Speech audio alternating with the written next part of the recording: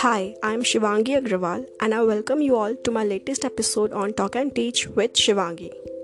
The size of your life is directly proportional to the size of the problem you can handle, which means that the key to great life is not to avoid the problems you are facing, but to be able to handle them when it comes in your way. Today, I will be talking about the book How to Stop Worrying and Start Living, written by Dale Carnegie.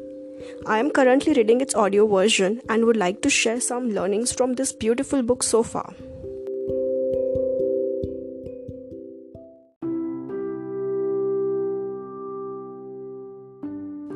This book was published way back in 1944 and is a great piece of wisdom. In a very way, this book is all about how to quit all the worries in your life.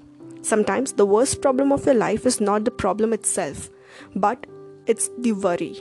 Even before thinking about the solution, we often start worrying of its consequences. Let us discuss few strategies from this book. Our first strategy is living in a day-tight compartment. So, ships have a watertight compartments in their hulls.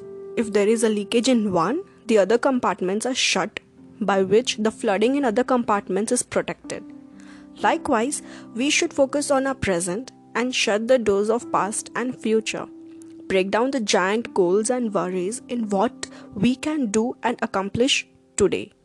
As the quote says, Rome was not built in a day. Success stories are not that easy as it is told. Just focus on what we can act on today. What will be our win today? How about winning today rather than worrying and thinking about the past and the future? Every morning you wake up, set the goal for the day and put in your everything to achieve that goal for that day. Remember, be realistic in setting your goals.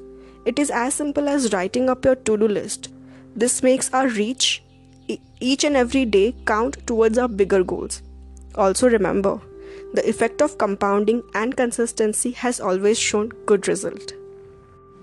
Second strategy is accept what it is. William James said, be willing to have it so. Acceptance of what has happened is the first step of overcoming the consequences of the misfortune. At any given moment, you have to be able to differentiate between what can be controlled and what cannot be controlled. Then start focusing with all your energy in what can be controlled and let go the other. Modify your approach by focusing on what you can do.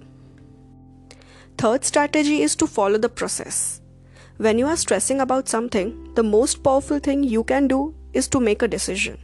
Decision of what you will do the next. This will itself release majority of the stress. And once you start taking the action on your decision, another level of stress will go away. First, identify what you are worried about. Then write down what you can do about it. Understand what is in your control. Then write down what exactly you will do.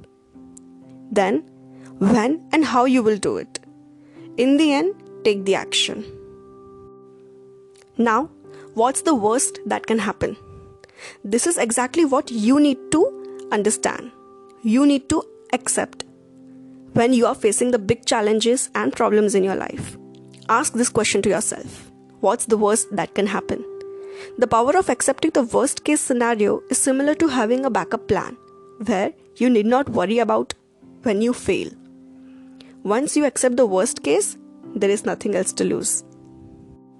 The last strategy is to get busy. Get busy with your family, friends, and in solving the problem, so that there is no time left to worry. Your mind is not thinking about worrying, it's thinking about the solution right now. Lose yourself in action and you will have no time to worry.